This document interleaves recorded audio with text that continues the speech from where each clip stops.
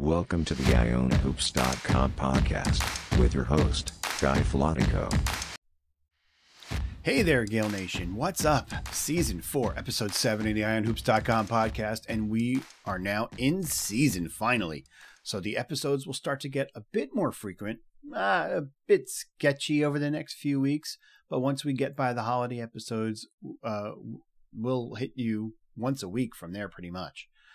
We have games to talk about and games to preview, but no question an encouraging start for Tobin Anderson and the Iona Gales 2 games into the slate. What's more, we'll have none other than the one and only Jaden Daly from DalyDoseOfHoops to help us take a look at the MAAC, as that portion of the schedule will be here before we know it. It's really fast, and even the MAAC weekend is a little earlier than normal. But before we recap what's happened and preview what's to come, we got Iona. Ionas. Welcome to Iona JoJo Wallace. The 6'4" shooting guard from South Kent was in attendance at the Meet the Gales event a month back, and he's a teammate of another Iona commit, Jacob Hogarth. He's the son of former Syracuse big man John Wallace, and one recruiting service said he's got a great handle and effectively gets to the rim, crafty finisher, 3-level scorer, but also has lead guard skills with great vision. His recruiting was just getting going as Iona was in on him early, and NJIT appears to have been the only other offer he had. Again, welcome to Iona, JoJo. Ionas. Iona women's coach Ann Zamillo once played for Tony Bozzella way back even before his Iona years at LIU at the turn of the century. Yeah, Tony's not that sentimental though. His Seton Hall Lady Pirates routed the Lady Gales in their season opener 75-32 this week. This one was over quickly as Iona trailed 22-6 after the first quarter. Hey, Seton Hall's among the cream of the crop in the Big East this year, so you toss this result out the window and get ready for the next one, which happens to be tomorrow night at 7 in their home opener against, you guessed it, LIU. Life is a circle indeed. Good luck to the Lady Gales in that one. Ionas. I think it's time to spend a moment here on a couple other Iona sports, starting with men's cross country. Iona continued what has to be one of the longest running dynasties in sports anywhere in the world, winning its 33rd straight MAAC title a couple weeks back, and followed that up yesterday by winning the NCAA Northeast Regional.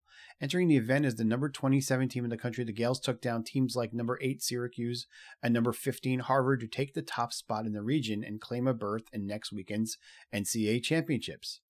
And speaking of championships, the Iona men's soccer team will be vying for one tomorrow as the top-seeded Gales host third-seeded Rider in the MAAC finals at Mazzella Field at noon. Iona's 12-3 on the season and has a computer rating that surpasses anything the men's basketball team has done in recent memory, including the Bettino years. So here's hoping they can cap off what has been really a special season with a victory on the pitch tomorrow. All right, let's hit the offer roundup.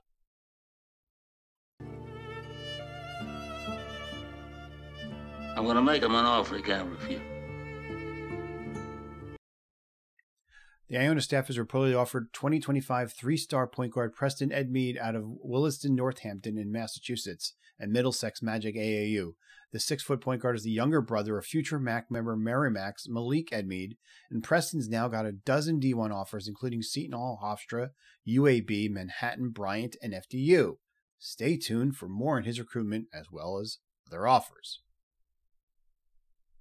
All right, it's time to recap our first 2 games as the Gales sit at 1-1 with a 10-day break before traveling to Florida for a 3-game set.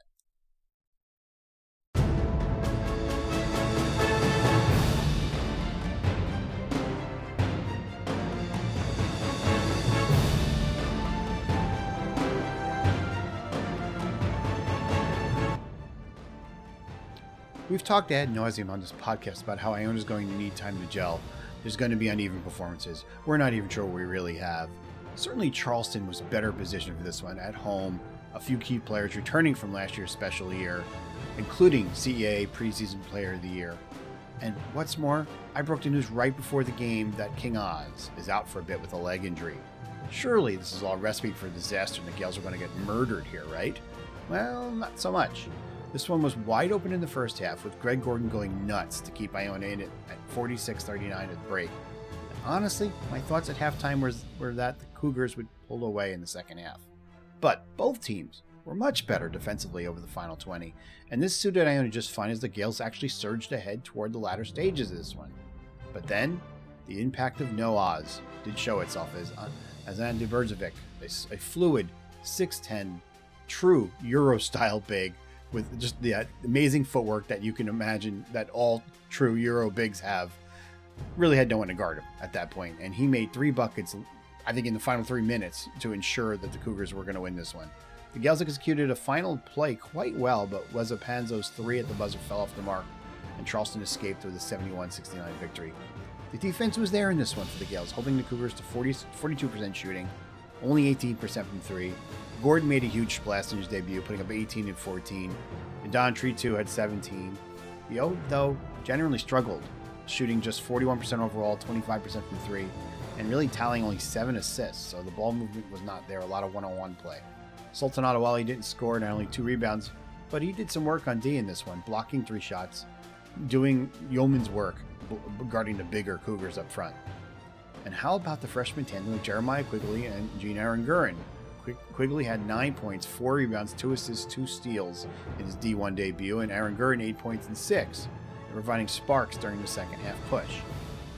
Given what the Charleston program was last year and what they're expected to be this year, this was a highly encouraging performance despite the outcome, especially when you consider no Oz out there as well. Tobin told me a few weeks back that if we went to Charleston and played well, it would bode well for our entire season, and I think he's right. Coming off Charleston, expectations were high for the home opener against Sacred Heart, but if you follow Northeast basketball, you know the Pioneers are no slouch this year, picked as favorites in the NEC. This is a veteran team with 3 MAAC transfers, and given that this was a bye game against a future league rival, we know Sacred Heart was going to try to make a statement. And for about 36 minutes they did. Iona did not play with the same energy as they did Charleston, and it showed, as the Pios absolutely shredded the Gales' pressure defense for repeated easy buckets and open threes for a good part of the game. And on the other end, Don Treatu is the primary reason Iona wasn't blown out in this one, quite frankly. Treatu had 19 in the first half as the Pios led 40-39 at the break, and he finished with a career-high 34 as he valiantly kept Iona within striking distance. Then with 3:36 left, all NEC weapon Nico Gillette made a pair of free throws to put Sacred Heart up 80-75, and you just wondered whether Iona was going to find a way. You just wondered if this was a growth opportunity for the team as a whole. Wonder no more. The Gales finished the game on a 13-1 run, sparked by Joel Brown's 5 points and 2 steals during that stretch, and Iona came away with an improbable 88-81 win. I didn't see that final segment coming, I'm honest here. So really, kudos to these guys for finding a way to shut the door against a veteran, talented SHU team that quite frankly spent most of the game lighting them up, to the tune of 51% overall, 50% from 3, led by Gallette's 20 and 10. Iona's offense, which really struggled in the first half outside of Treatu, found its balance behind better ball movement in the second half. And for the game, Iona made 48% overall, 14 of 28 from 3.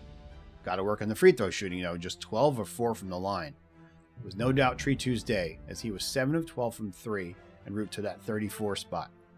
Weza Panzo also started to find the range after going 0 for 5 against Charleston, made 4 of 10 from 3 for 12 points, and Brown's late push wrapped up a stat sheet filling night for him. It's 10 points, 7 rebounds, 5 assists, 5 steals. And how about the Frosh again? Adewale started to come onto his own in this one. 8 points, 9 rebounds, 3 blocks. Quigley had 9 points and 4 assists. It wasn't Greg Gordon's night. He was in foul trouble throughout and he had 8 points in 13 minutes, which is nice, but he only played 13 minutes. Got to keep him on the floor. But again, this is one of those performances you're going to see. The team is still coming together, playing several freshmen in the rotation. It's a recipe for uneven play. The DMs are receiving during the game are alarming. If you think this team is just going to roll over everyone from day one, you don't have an understanding of what this process is. Just chill and relax. Let's try to avoid hashtag ledge life for a while. I mean, sure, with under 4 to play, I wasn't sure we were going to find a way. And I wasn't thrilled about it either.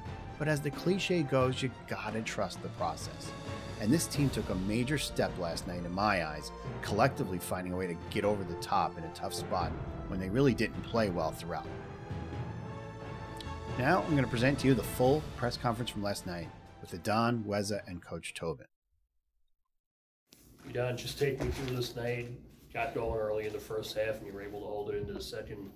What did they show you out there that allowed you to take advantage? I mean, coming to the game, we had a game plan for them. Obviously, it didn't start off how we wanted to. It was a real close game, but my teammates, in all honesty, man, we play in practice every day. They know the type of player I am, and they just got me open. So, you know, I mean, a lot of things that we do offensively, but it's credit to my teammates and JB, Wes, and you know they gotta respect those dudes. So it got me open. Was the way this game went, you just kind of had a feeling it was always going to go down to the wire. But then the last 4 minutes, you guys kind of almost like grew up as a team. Tell me about like how that went. I mean, this just reminds us of practice. In practice, we do get a stop, we can get a score. So we just thought about that. We came together. We said, "Yo, we do this every day in practice. So let's do this again, lock in, and get this win." Does it feel good to get a couple threes in? Finally, finally, I feel good now. To follow that up, what was Tobin's message to you guys down the stretch where they were up 6, up 4 in the final 5-6 minutes, and what allowed you guys to come together and lock down on defense? Tobin, he really just said it's a long game. There's a lot of time. Game's not over. Don't give up. So there's one thing he always says is don't blink. So I think that's what we did. We didn't blink. We just kept going until the end of the buzzer. How is it for you coming in from Stetson, getting here to Iona in this atmosphere? It's crazy. I never really had an atmosphere like this where all the fans are really engaged and like the fan base is amazing. So just to have everybody here, people watching the game is really important, especially for home court advantage. It works a lot. And how's it for you coming in from Harvard, being here? Did you play here when Harvard was here last year? I did play here. Crowd was exactly the same. We actually played them the first home game as well, and the crowd was rocking like this. Was part of the thought process when coming to Iona. I knew that the crowd and the home court advantage and the rich history that Iona has was going to be a big part of our culture here. So yeah. For both of you, to play Charleston so close Monday night and have a shot to win it at the buzzer, how much confidence did that give you guys going into tonight? I mean, we felt that we were going to go in there and win, so we were mad about that, obviously. Tonight, we were confident in our game plan, but we didn't execute at the beginning, so that hurt us. But I feel like our whole team is confident. We really know who we are, and we're just trying to get it together. It's a whole new team, so it's going to go. So how do you feel about the team defensively, and where it's at and where you need to improve? I think we're pretty good defensively with the press. We got to improve our press, obviously. But that team, they played the press style before, so they knew how to kind of play against it. But we definitely have to play harder. I think this is one of the better defensive teams I've played on. So I think we're going to keep on improving. Very good. Don, with 10 days off now until you guys play again, what do you think needs the most work? Like now that you've had 2 games under your belt, what do you think has to be improved the most?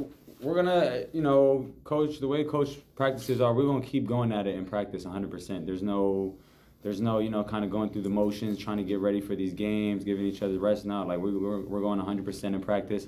There's obviously things that we need to work on that show tonight. Credit to that team, man. They played hard. They hit great. They hit big time shots.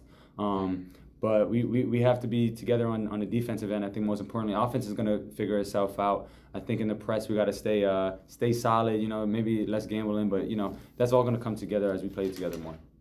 It seemed like Sacred Heart was able to handle your pressure most of the night, but I was curious if you guys thought that the constant pressure, the constant press all night kind of wore them out a little bit, and the final stretch would help you guys take the lead in the closing minutes. Yeah. That's something you guys might have noticed? Yeah, 100%. I mean, we've been here for 5 months now. We've been doing a lot of conditioning. Coach is big on being in shape. We're going to be the best shaped team.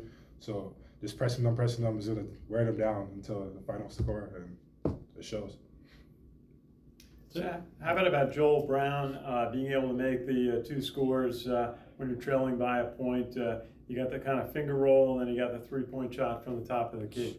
I mean, Joel's a veteran guard, man. He played in the Pac-12 for 4 years. I think he played 122 of his 125 games, some crazy stat like that.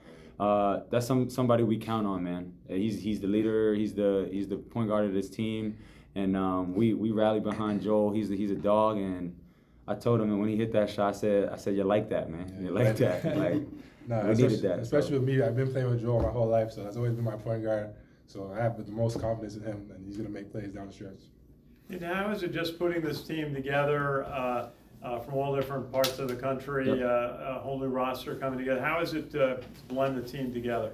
I mean, obviously this is our first 2 games, and, nothing's going to click like that, but we've been together for 5 months, 5 hard, long months in the summer, practicing every day, going hard, and we're with each other 24/7. So while this is a new team, I think we have a pretty good feel for each other and the camaraderie. But it's going to take some time. Obviously, it's not going to happen like that overnight. But hopefully by game 5, you'll see the difference with the play style. Well, it's the same question. How is it bringing this group of players together and making it gel? It's really great because, we've been together for a short time, but it feels like I've known these guys for years. Like everybody, we're so close together. We bond together. Like you said, we're always together. So, and we go through a lot of adversity. We build our own adversity in practice and through the summer. So that just made us closer together. Ivan, when's the last time you scored 34 points in an official game? High school, man. High school. High school, but yeah, high school. Yeah, that's all. All right, thanks, guys. Appreciate it. Thanks. Thank you, guys. I think start with just an opening statement about thoughts on the game. Yeah, it was good to get a win. Found a way to get a win.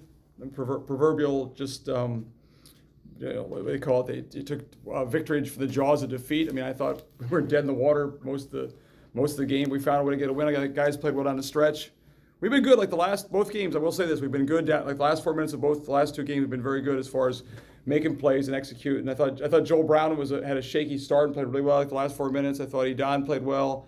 We got hurt on the glass. We got hurt. Our depth was not as good.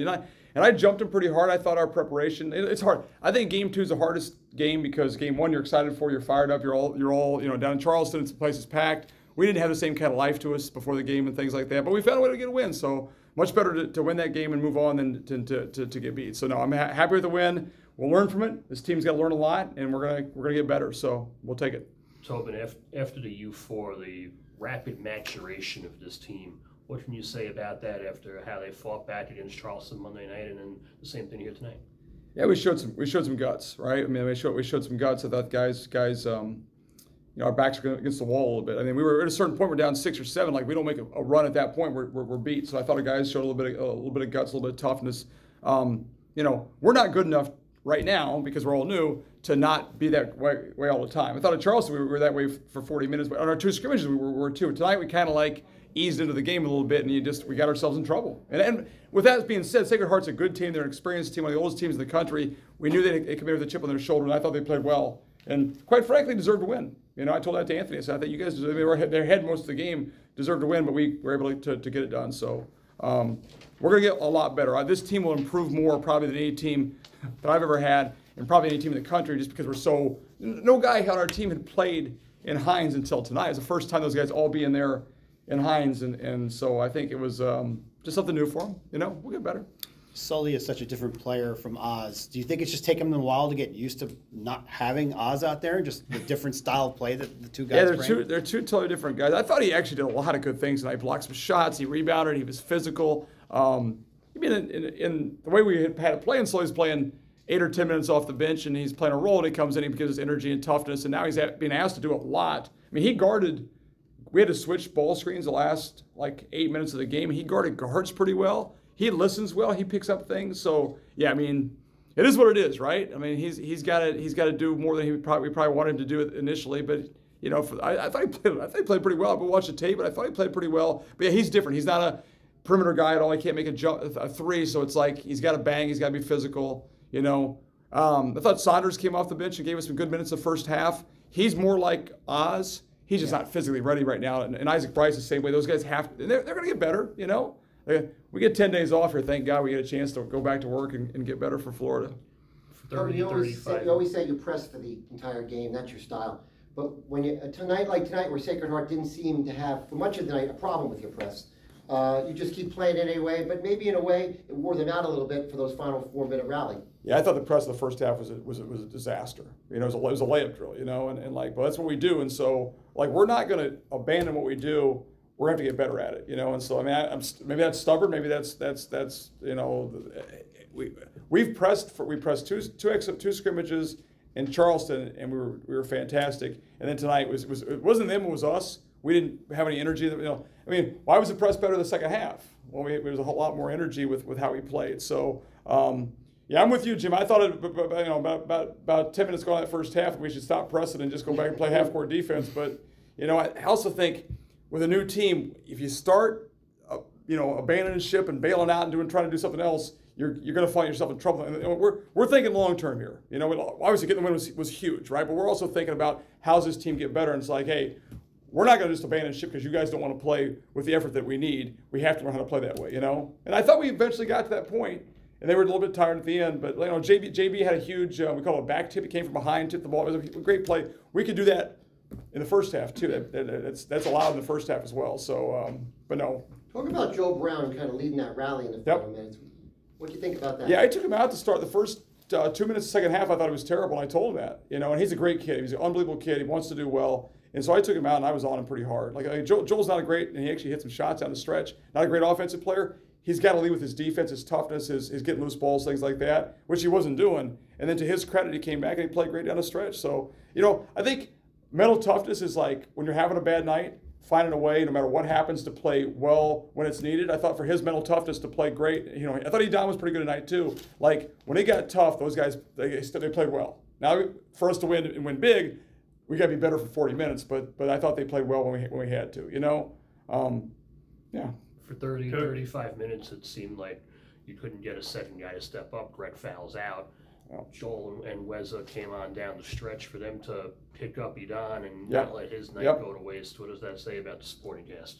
Yeah, I mean, I think we're deep, you know, and we weren't able to showcase that depth tonight because, you know, there were some guys who didn't play as well as we want to go 9 or 10 deep, right? If we're not going 9 or 10 deep, it's because somebody in that rotation is not giving us what we need out of those guys, right? So we had to kind of shorten our rotation, which put a lot of pressure on Edon. Edon played a lot of minutes tonight. What did he play? He played a ton of minutes.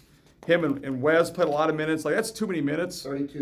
32. Like, I mean, it's hard to play that way. We pressed the whole time. But I thought JQ was pretty good at times. I thought he was good. You know, Gene's got to be more aggressive. Gene's got to try to score a little bit more. I think he's content right now to be, you know, I've coached 3 Venezuelan kids, and they're wonderful kids, and they always want everybody else to score and have fun. And it's like what's the government over there? It's a I lost my mind. It's a everybody gets everything, right? Gene's like, hey, let's, you know, points for you, Gene, go. Socialist. Go, yeah, socialist. There we go, right? Right?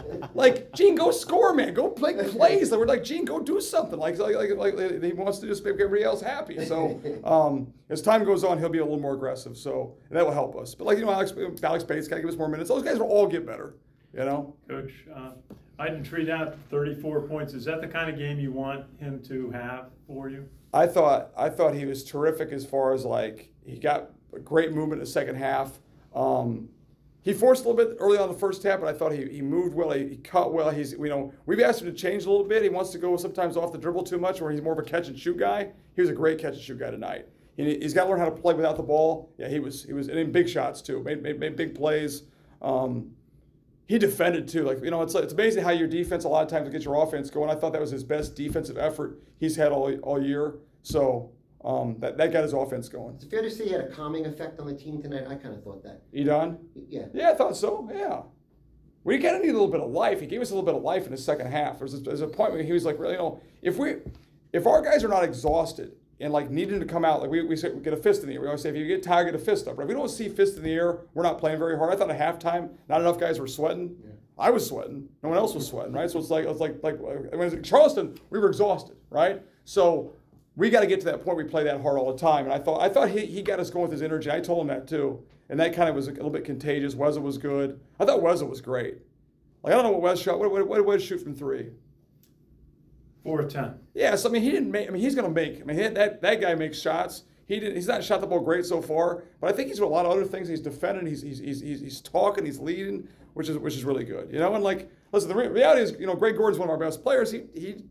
He didn't have it tonight. You know, I was trying to get Greg and he didn't get any foul. Like we needed like a good 4 or 5 minute spurt from him. He just couldn't get to that spurt. And with him not being great, like Iona had to play well, Wes had to play well, and they did, which is good. And JB played well. You mentioned Gene and JQ, the plays that they made on defense in the final minute. What can you say about their effort and how they've grown up? Yeah, I love those guys, man. They're great. They're great. And they really, you know, as freshman guards, and we played.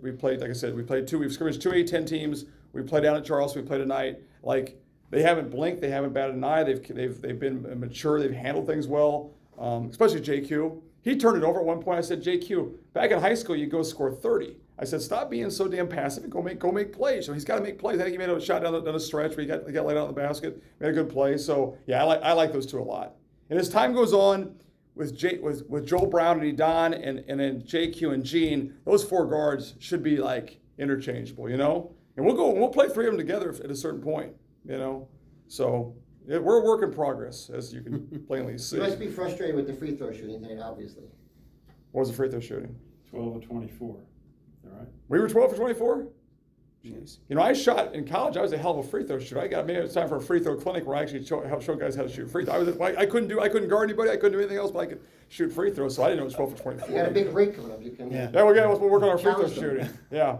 I tried to work. Yeah, we missed a bunch. Now I think about it, we missed a bunch. Like Edom's coming down the stretch. So you know, yeah, we'll have to work on that. We actually shot some free throws, which is good. We didn't shoot many in Charleston, but we shot some free throws. So Coach, is there a personality you really want this team to adapt, or a style that you want them to be at? Yeah, like tough, punch in the face. You know, go after people, like be aggressive. I thought we were just too passive to start the game tonight. Like we came out like we got the lead, but it didn't feel like we imposed our will. It's like you said, Jim. Like we felt like they kind of like handled our pressure well, handled stuff pretty well. Like their defense kind of bothered us. So I thought at Charleston, we got beat by Charleston, but we imposed our will down there. We did not do that tonight. We did not impose our will how we want to play. So I want to be tough, aggressive, you know, going at people.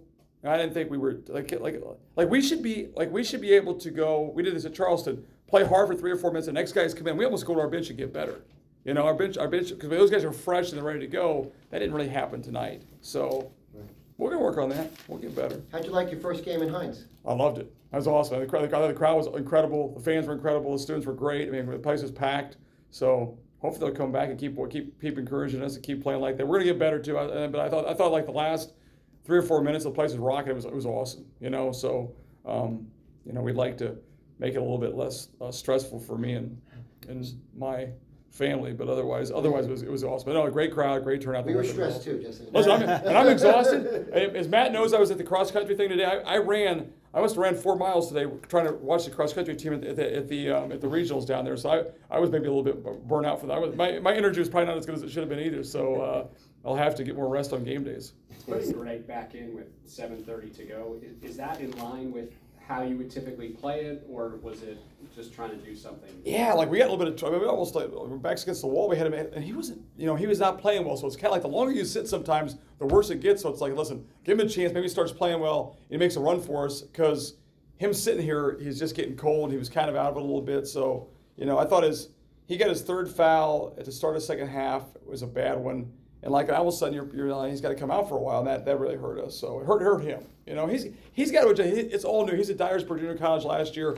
You know, he can do whatever he wanted to there for the most part. He's got to adjust to games. And like now, he played well at Charleston. Well, teams are going to game plan for him and try to take certain things away, and he's going to have to adjust to that. You know, but no, I like to play guys even when they're in foul trouble. Sometimes I wouldn't say 4 with 7:30 to go.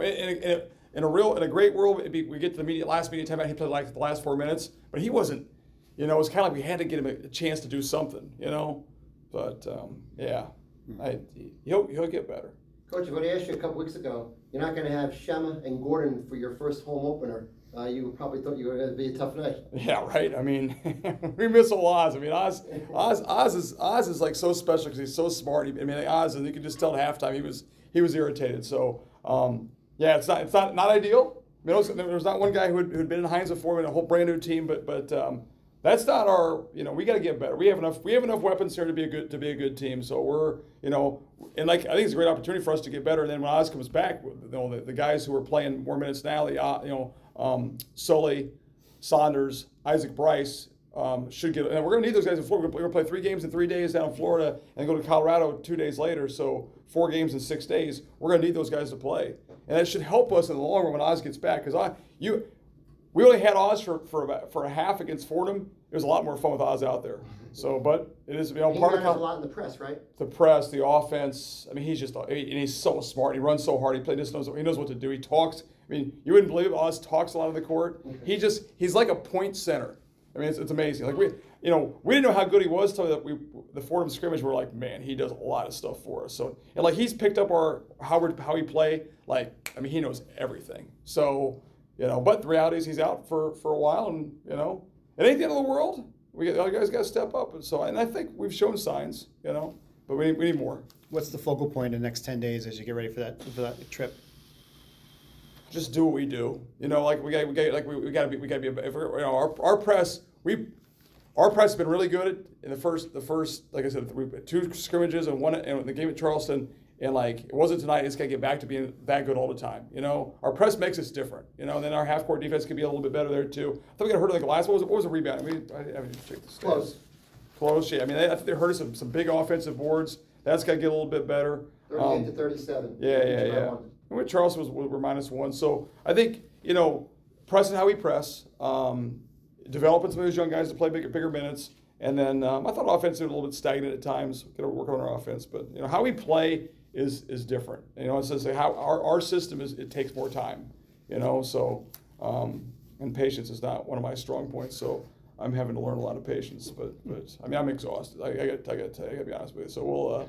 I need tomorrow off. So we're gonna get better though. I love this team. I like this team a lot. I think this team has a chance to. We have a tremendous heart. I mean, even tonight's win, it wasn't pretty. We probably didn't deserve to win, but they got a lot of heart to make plays down the stretch to find a way to get that win. So that's special. So we can be a really good team.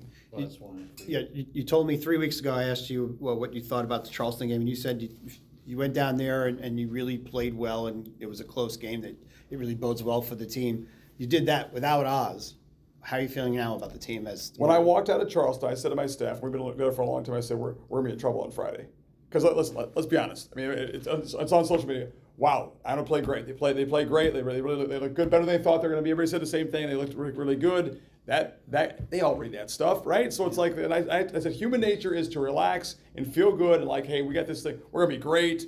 How we don't know how good Charleston is, right? So I think they beat Duquesne. So it's like it's such a new season. So a mature team. And we're mature as far as we have some old guys, but we're not mature together. Would have come in today and been like, hey, we got to take care of business and have the same energy. We didn't have that, but I think we're going to learn that as time goes along. So, I knew we were in trouble walking out of Charleston tonight.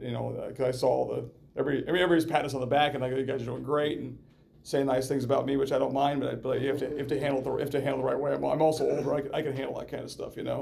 My wife thinks the team's great. My wife thinks we're going to the Final Four. I mean, everybody's got to just take a deep breath and calm down. Thank you, Coach. Thanks, Coach. Good? All right, guys. It's great to see everybody. I'm excited to be heading to Florida for the Gulf Coast Showcase. Let's preview the tournament, shall we? We take our normal look at High Point, a little more dialed back previews of Long Beach State and Illinois State, who would be our opponents in the second round, and we'll touch on the other 4 teams on the other side of the bracket as well. Let's dig in.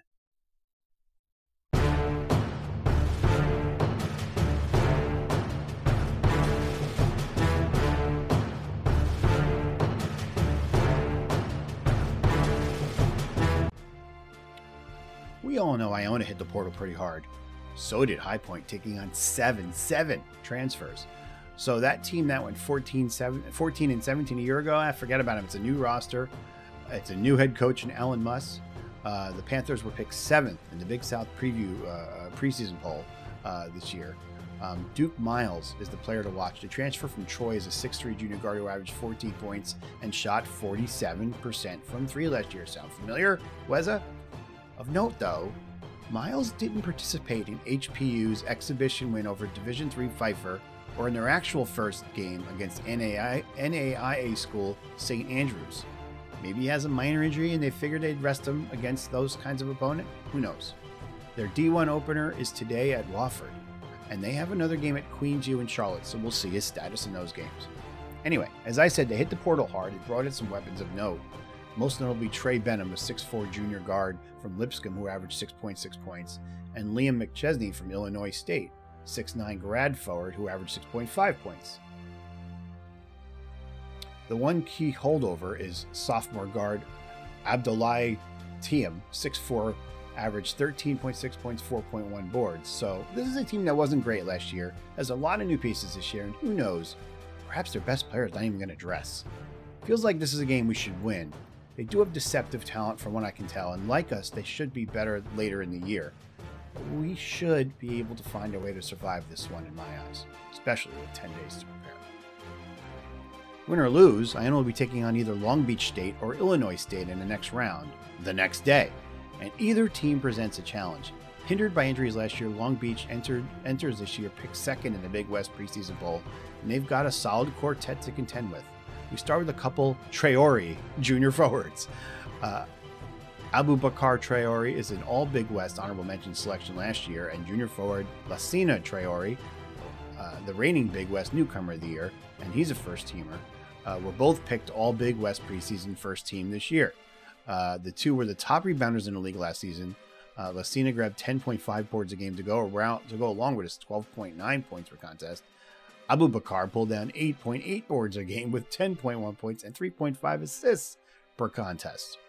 Backcourt's loaded too. Senior guard Marcus Tusahanis, who set the Long Beach State single-game scoring record with 46 points in a win at UC San Diego, and junior guard Jaden Jones, the 2021-22 Big West Defensive Player of the Year, who also averaged 8 points per game, will be fun.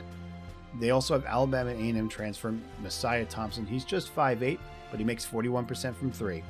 And 6'6" sophomore A.J. George, who averaged 8.6 points and made 41% from three as well. Solid bunch here.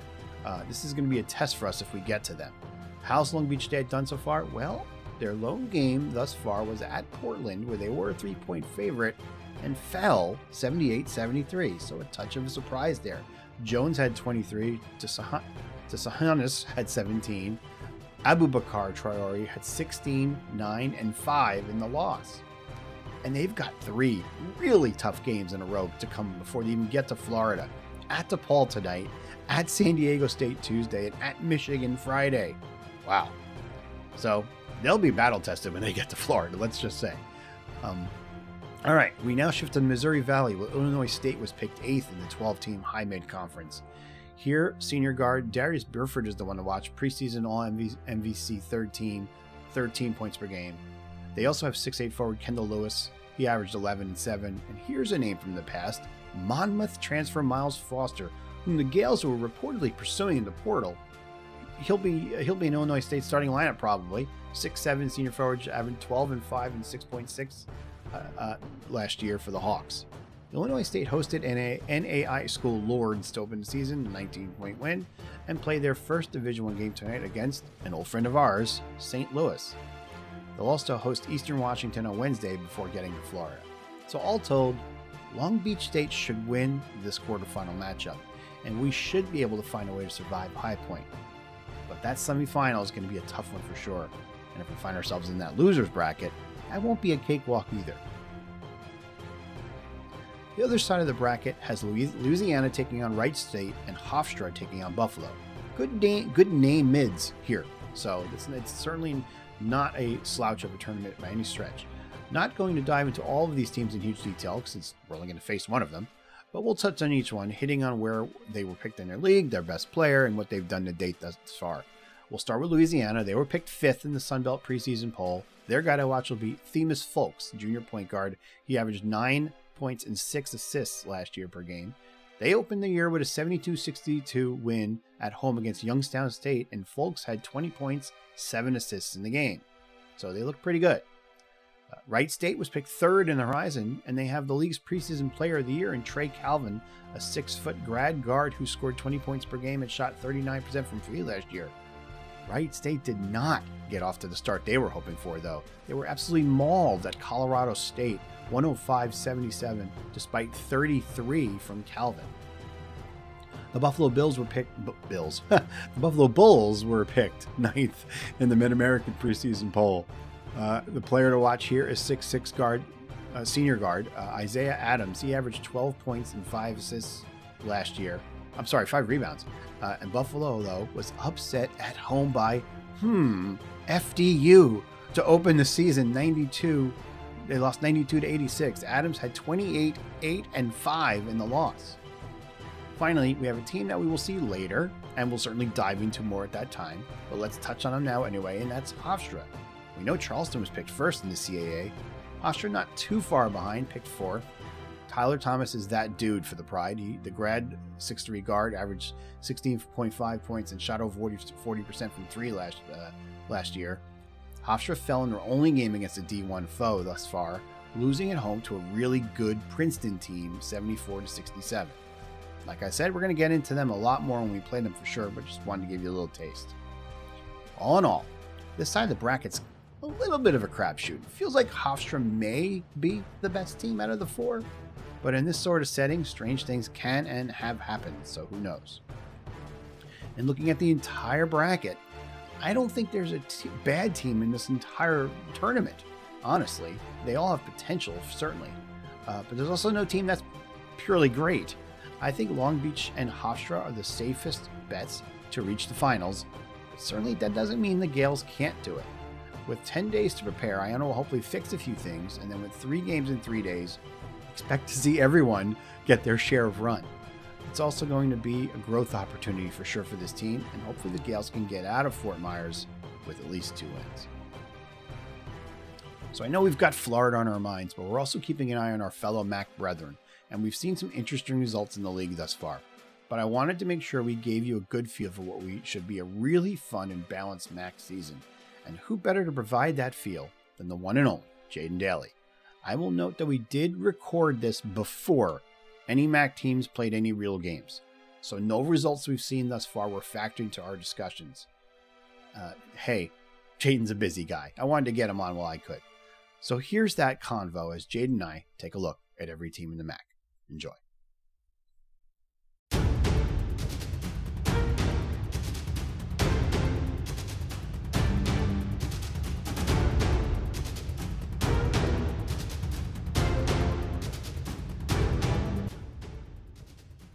So it's not Iona basketball season around here until we've heard from the one and only Jaden Daly from Daily Dose of Hoops.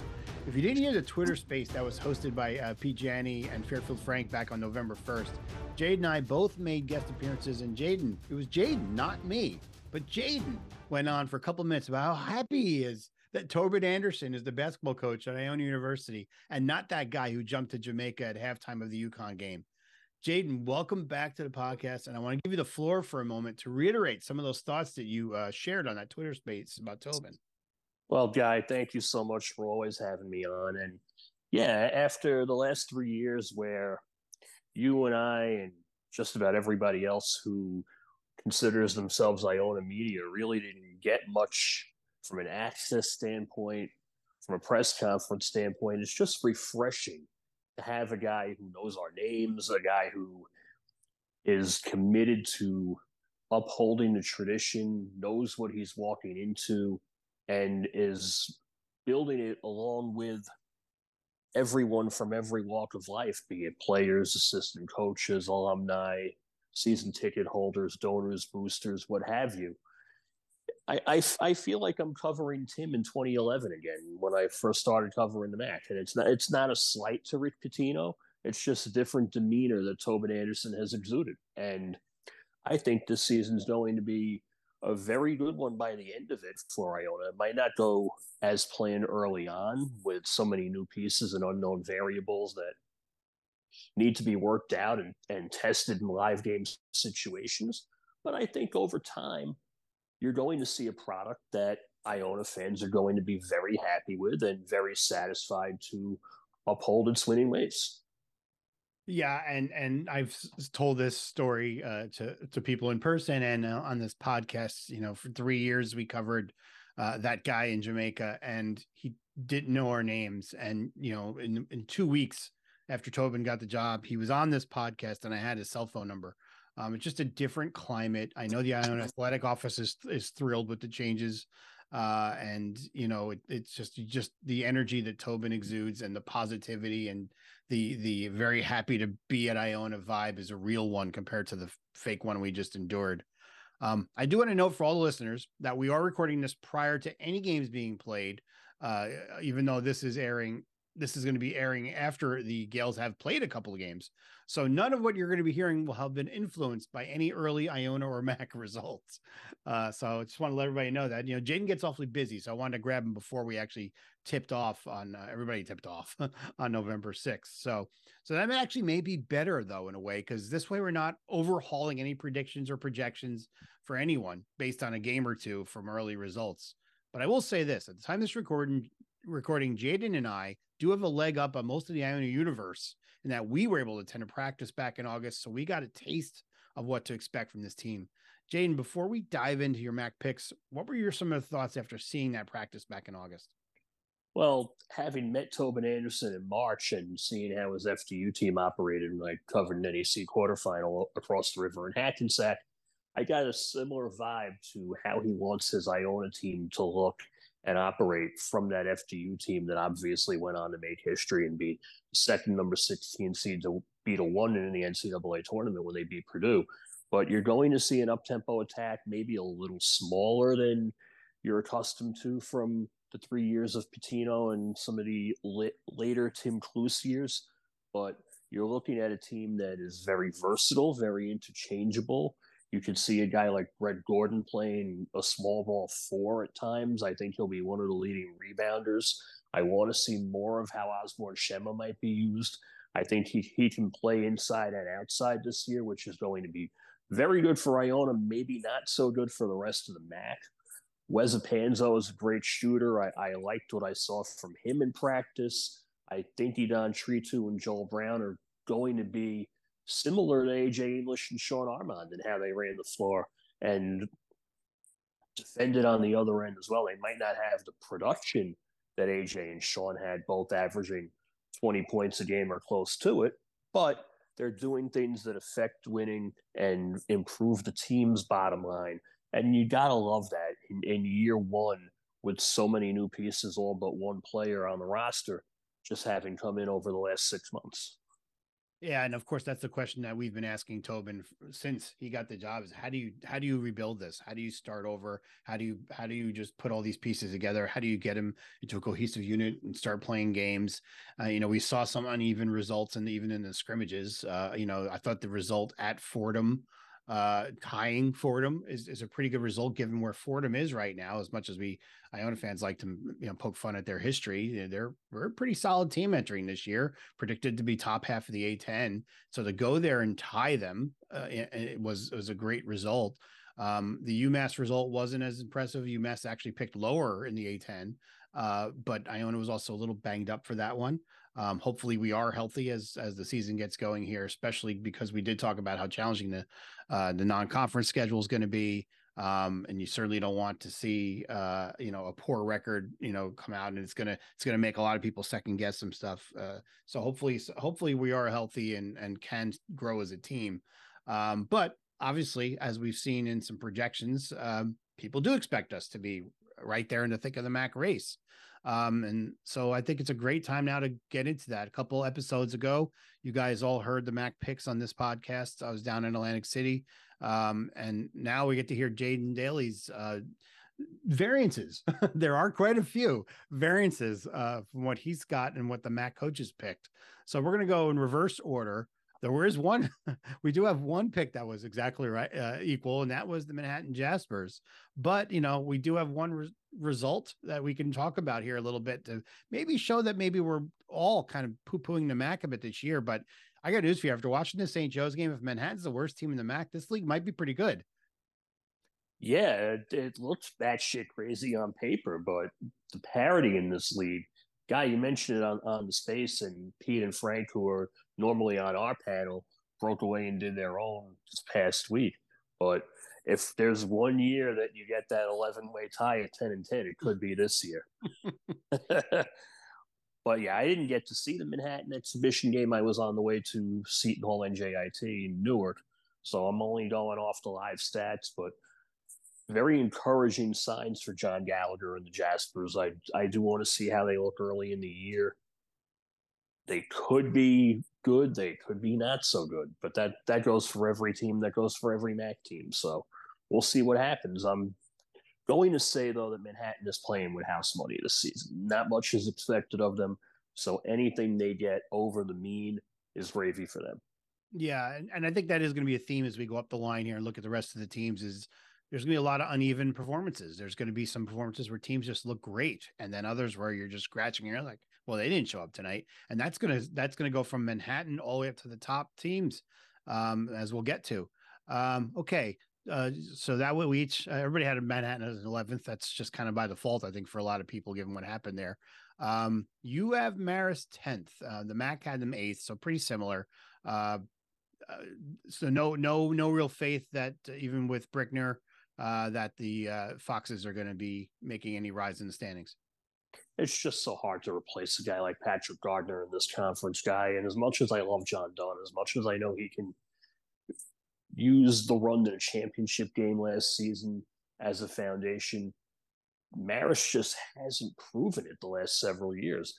And we saw how difficult it was when JD got the job, and then in year 2 had to replace Brian Parker. It was a very long year for Marist, and I think you're going to see the same thing when you have a 7-footer who's playing in the G League now, leaving a huge void in the middle. I don't know if Isaiah Brickner can make that jump yet as a sophomore. I don't know what the front court's going to look like. There are a lot of unknowns in Poughkeepsie, and I guess it's blind faith in John Dunn that most of this conference knows what they're getting from him, that they're ranked a little higher, but I need to see it. Okay. St. Peter's, you have them at 9th. The MAAC has them at 10th. I have them around, I think I have them around 9th as well, but I also believe in their coaching. So, I think, I do like some of their pieces too, but again, that's one of those teams that it's going to make you scratch their head. What do you think about St. Peter's? Yeah, it's very hard to look at Bashir Mason's track record with 3 NEC championship game appearances at Wagner in 10 years and dismiss it. But he's got a big mountain to climb. Isaiah Dasher has graduated, so you don't know who his leading scorer is going to be. Corey Washington might make a jump. Jaheim Tanksley, their junior college point guard that was supposed to come in and be one of the leading scorers, is out for the year now. He broke his leg. So I'm very interested to see how they overcome that. Latrell Reed has to improve on both sides of the floor. If you've heard Sam Fetterman in any of our spaces, you know the passion that he has for Reed and his product, or lack thereof. Yeah. But I do think St. Peter's is a transitional team this season, in that they're still a year away from being a year away, if that makes sense. Okay. So next one is kind of one of those teams that looks like they could be in the top half of the league, but then their situation may have changed that potential a bit. In Fairfield, you've got them 8th. The MAAC had them 6th. I had them, I think, 7th. I really didn't believe in Jay Young, so I don't think it's going to matter that much that he's not there. But Fairfield has talent. Your thoughts on the Stags? Yeah, I don't think the coaching change is going to make as much of a difference with Jay out and Chris Casey being the interim, who we remember from his days at Niagara in the last decade.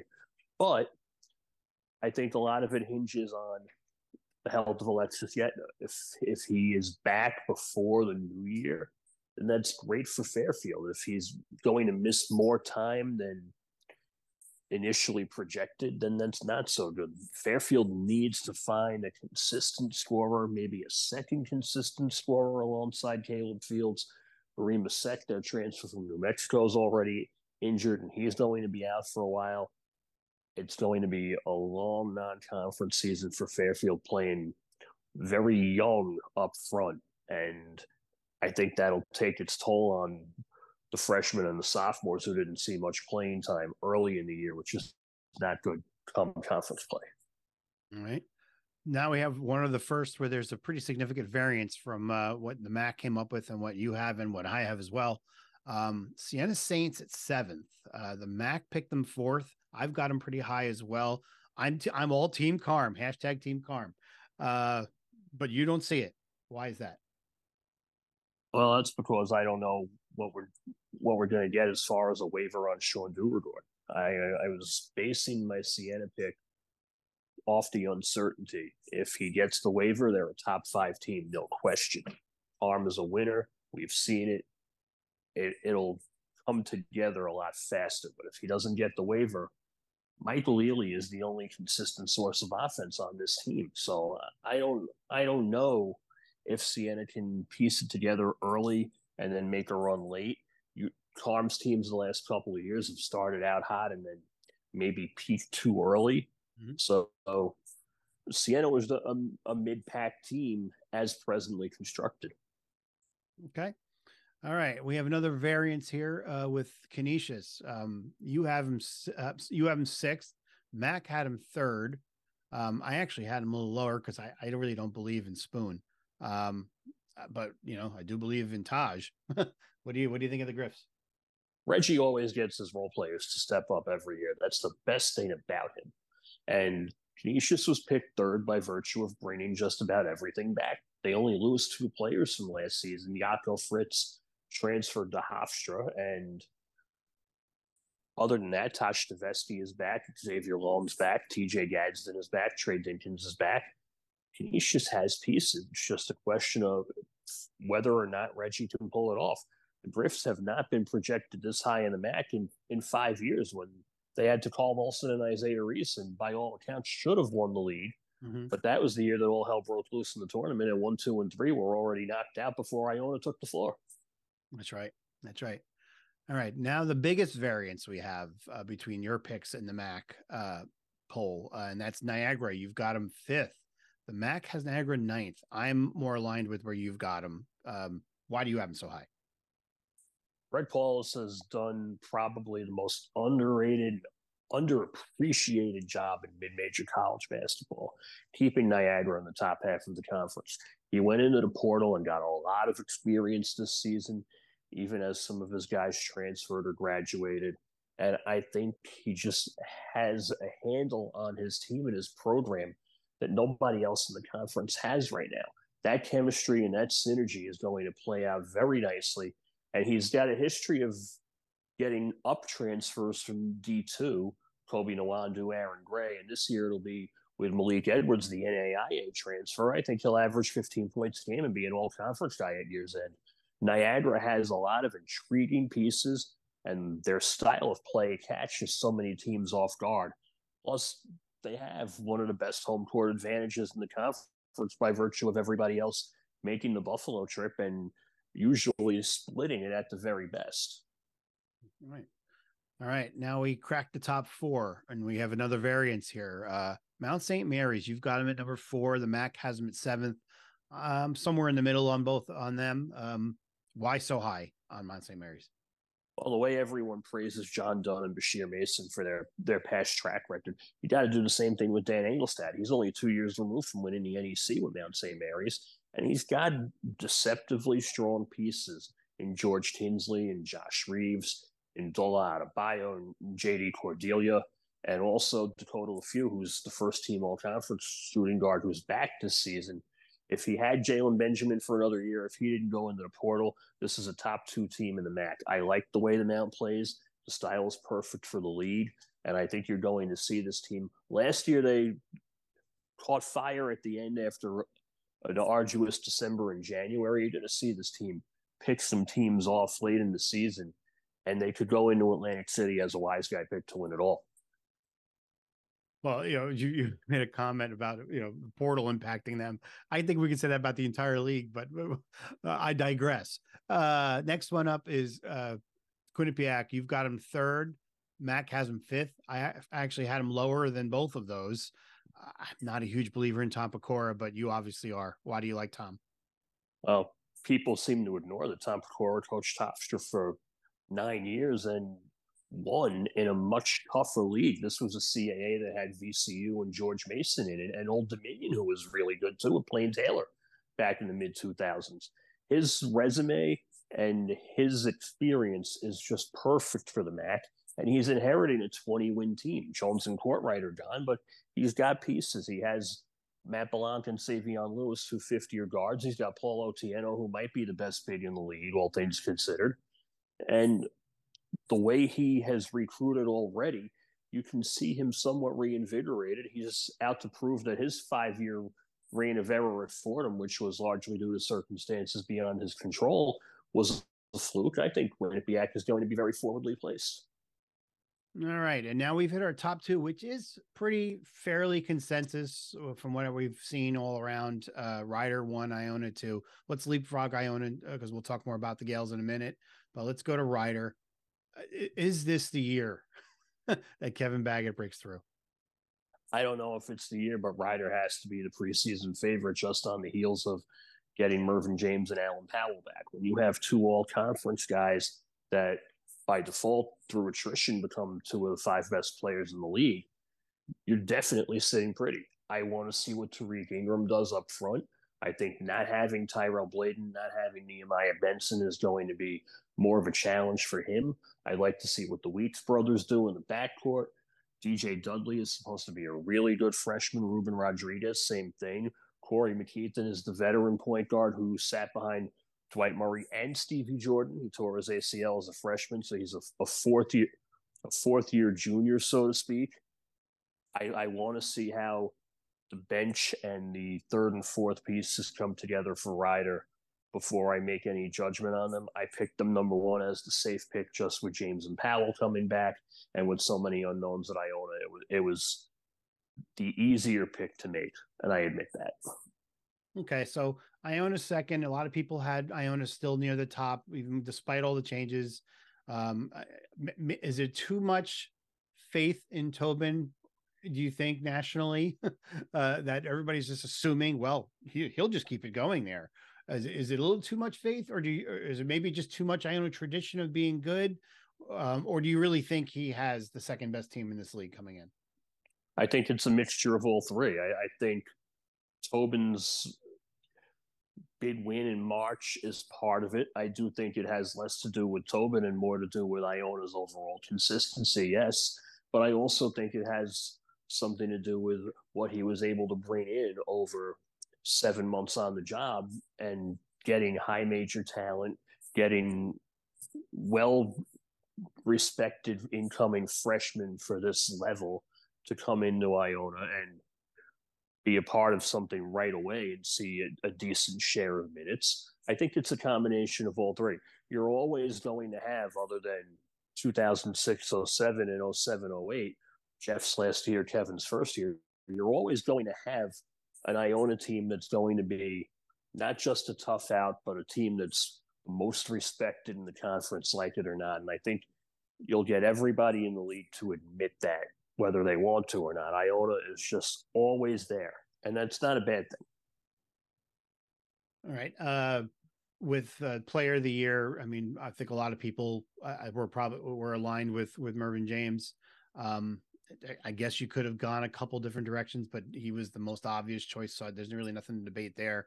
You did go with Ahmad Henderson from Niagara, Rookie of the Year. I think it's a great choice because you can just see that it's not even just, well, who looks good coming in, who's going to have the opportunity. And I think Henderson's going to have the opportunity. Who else did you have in mind for that, for Rookie of the Year candidates? Hard to tell because I haven't really seen freshmen, and I usually gauge it off what little recruiting I pay attention to and how much each coach talks them up when I speak to them over the summer. And Greg Paulus mentioned Ahmad Henderson about 4 times in the first 3 minutes with him. Sam told me that he was very explosive in high school at Brother Rice in Chicago, which is a highly respected program out there, to my knowledge. Plus, Paulus has had great guards. He's had Marcus Hammond. He's had Noah Thomason. And I think Henderson falls right in between those two, or maybe right under those two in terms of overall potential. I don't know if he'll be there all 4 years, but he'll contribute right away. All right. And going down through the first team, you've got James, you've got Michael Ealy, you've got Belanc, you've got LeFew, you've got Tosh Vesky. It's really not many differences between the first, second team. You can quibble about a spot here and there, but there was one big difference on that second team I want to call out. and that's that you had George Tinsley from Mount St. Mary's on the second team. Didn't make any All MAAC team. So what were you thinking there?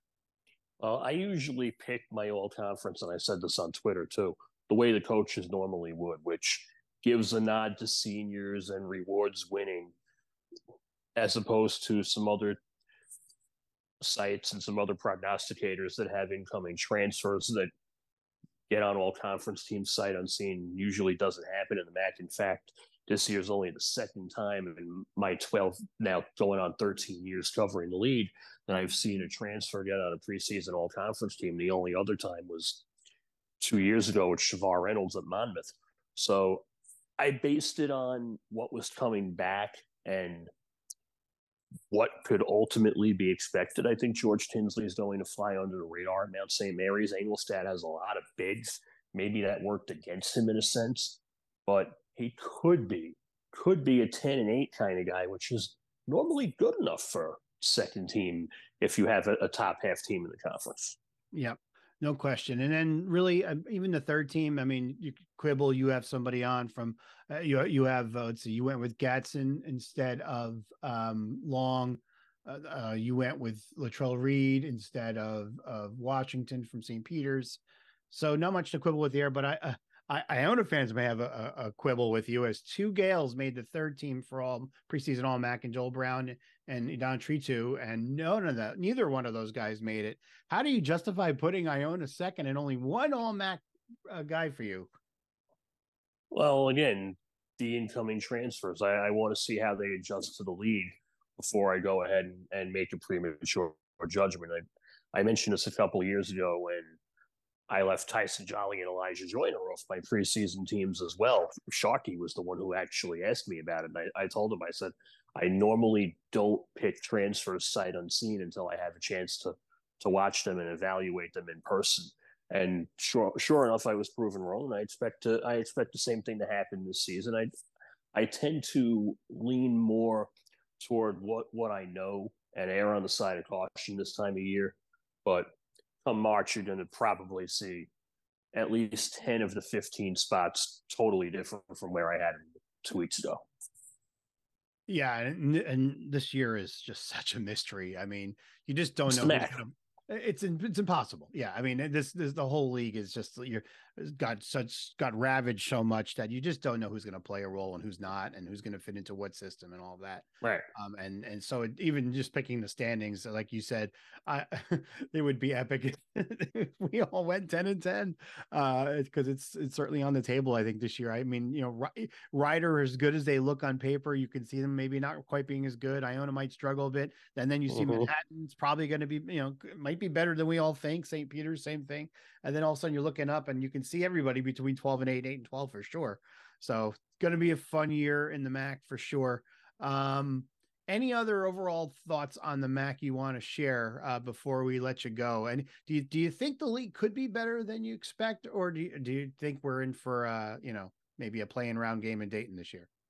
It could be. I do think the MAAC winner, unless it's Iona or maybe Ryder, because Ryder has a good non-conference schedule, Marquette, Maryland, Nebraska on there. If it's somebody outside the top two preseason who wins the league, they're probably going to Dayton, but that's not a bad thing. That's a chance to get a win in the tournament and get more units for the conference. So you got to look at it that way. I do think whoever wins the league is probably on the 16 line, maybe on the 15 line if all hell breaks loose in some of the other leagues. I don't want to say it's going to be a complete down year from last season, but it's going to be a readjustment. That's what I'll call it. Okay. And I can't let you leave without getting your take on our two new members of the MAAC that'll be joining us in Sacred Heart and Merrimack. What do you think they're going to bring to the league? How do you see their programs over time? Okay, well, I haven't been around Sacred Heart for a little bit from when I still paid attention to the NEC, and having covered Anthony Latina as long as I have. He's a good dude. You'll get to know him and love him, especially on November 10th. My goal is to have him come up for the post-game press conference, if at all possible. Sacred Heart's going to be a very strong team, the way they've normally done business is by developing players for 4 years.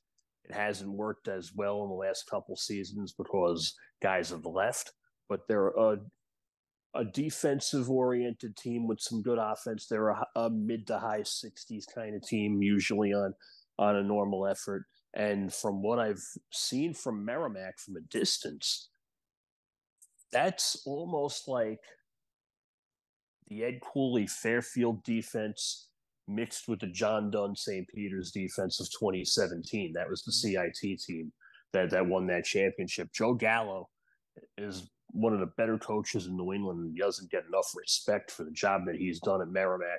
I look forward to that team in the conference, maybe making a trip up outside of Boston at least once a year too, to see what these guys are all about a little more. I've only seen them in person once against St. John's last year, and they forced 29 turnovers on a St. John's team that had Joel Soriano. So I think the MAAC's being very proactive. I've heard rumors about realignment not being done yet. I won't speculate any further, but if it goes to 13, you're going to have a very strong quality league. All right. Well, Jaden, as always, we really appreciate you coming on, and you're one of the Iona fan base's favorites, as you know, because you've always given us great coverage. And even though you are a St. John's guy by your nature, you're not really a St. John's guy, which makes us only more endeared to you. So appreciate you coming on. What did you think of St. John's versus Pace, by the way? You might as well share a quick thought on that. I wasn't there. I was at Fordham. So I was watching from a distance, and I'll tell you, I was admittedly satisfied. Yes. my connections to St. John's and my degree and my credential. I was never a fan. I've just covered them.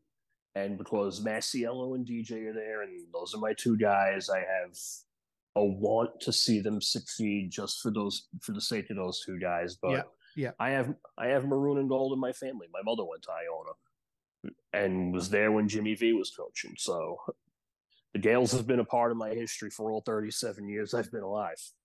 And you've been a part of this podcast for the last 3 years and now 4 years. So we appreciate you coming on. We'll have you on again during the year again. And sure, we'll catch up as we get ready for, another MAAC tournament. So thank you again for coming on, Jaden, and we will talk to you again soon. Thanks, as always, to Jaden Daly for stopping by the pod. The first two games went as I predicted, sort of. And now we turn our eyes to Florida and Thanksgiving. I'm thankful for all of you for listening to my inane prattle each episode. That's for sure. Anyway, go Gales. Thank you for listening to this edition of the IonaHoops.com podcast. This podcast is a production of IonaHoops.com with publisher Guy Filatico. The opinions shared during this podcast are those of Guy Filatico, IonaHoops.com, and any featured guests. This podcast is not affiliated with Iona University Athletics or the university itself. Thank you for supporting IonaHoops.com.